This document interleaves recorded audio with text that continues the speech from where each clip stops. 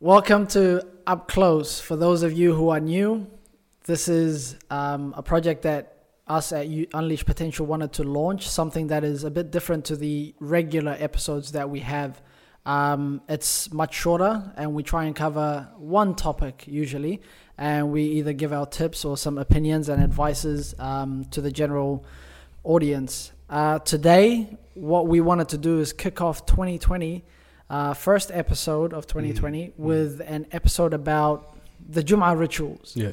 A lot of, we know a lot of hadiths about how we are supposed to conduct our Jum'ah rituals, right? But a lot of people sort of try and personalize it as well. Yeah. You've got some of the youth that when they look forward to the weekend, they generally look forward to the Saturday and Sunday. Not many people try and look forward to the Friday and the Jum'ah as well, simply because most of them are working, and it's understandable. Yeah.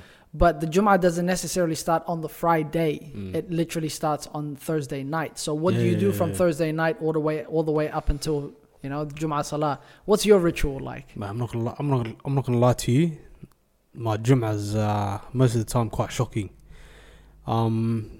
Generally Thursday, that's the last day I work. I don't work on Fridays. Alhamdulillah, Jum'ah off. MashaAllah, that's good. You're lucky in that regard. Then. Yeah, Alhamdulillah. Generally, most of the time I stay up till late, man. Most of the time, like to Fajr, and then go to sleep, and I'll probably wake up maybe 11 or 12 just before Jum'ah. You're supposed to, I try to, if I remember, make ghusl, if I've got time, I try to read Surah Al-Kahf. Most of the time, I just play it like on the way to the masajid.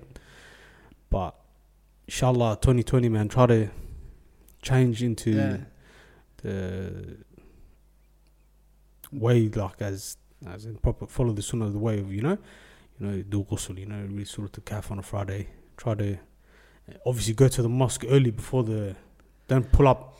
I think that's a big thing. Don't pull up last minute, that's man. That's a big thing for straight a lot of salah people. Because Dhuhr is 4 rakahs, yeah. When it's Jum'ah, first 2 rakahs count as listen to the khutbah, So try to make that before the adhan, inshallah. So yeah, my Friday's not always perfect. Sometimes it goes according to the plan, but most of the time I end up waking up late, or it's just getting distracted, run errands here, go there, because it's my day off. So kind of Yeah, but alhamdulillah, even for me, I've got Fridays off. I can't complain. I'm not perfect, even for me. I tend to start. It's only this year and sort of towards the end of last year that I sort of started realizing, Jum'ah starts from the Thursday night. So after Maghrib, what I try to do on Thursday night is try to read at least Surah Al-Kahf. Try and complete as much as, because I know if I leave it to the Friday, I've got work and all of these things, they tend to get in the way. So I try and do all of that stuff beforehand. And then our family, we get together on Thursday night, clean up the house, whatever, try and make it presentable so that when you wake up in the morning, at least you're happy. A clean environment leads for a clean mind, and you're a lot more happier. And then obviously you attend the Jum'ah. Yeah.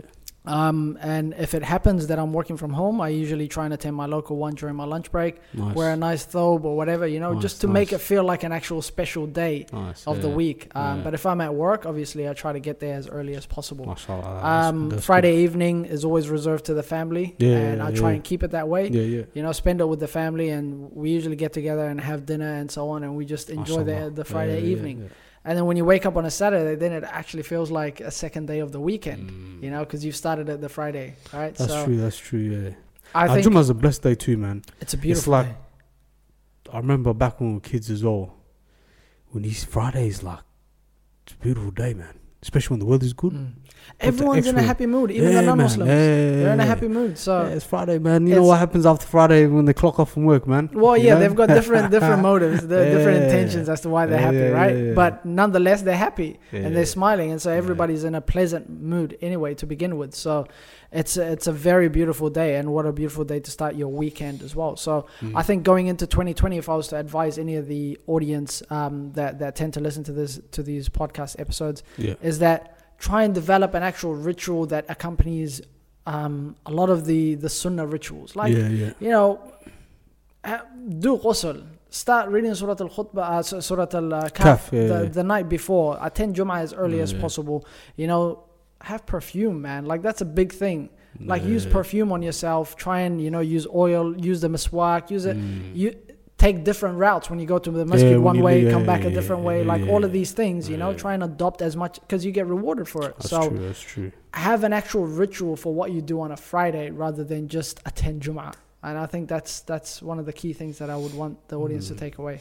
To be honest, the only ritual I have after Jum'ah, because obviously, you know, and all the boys from the area comes down to the masajid.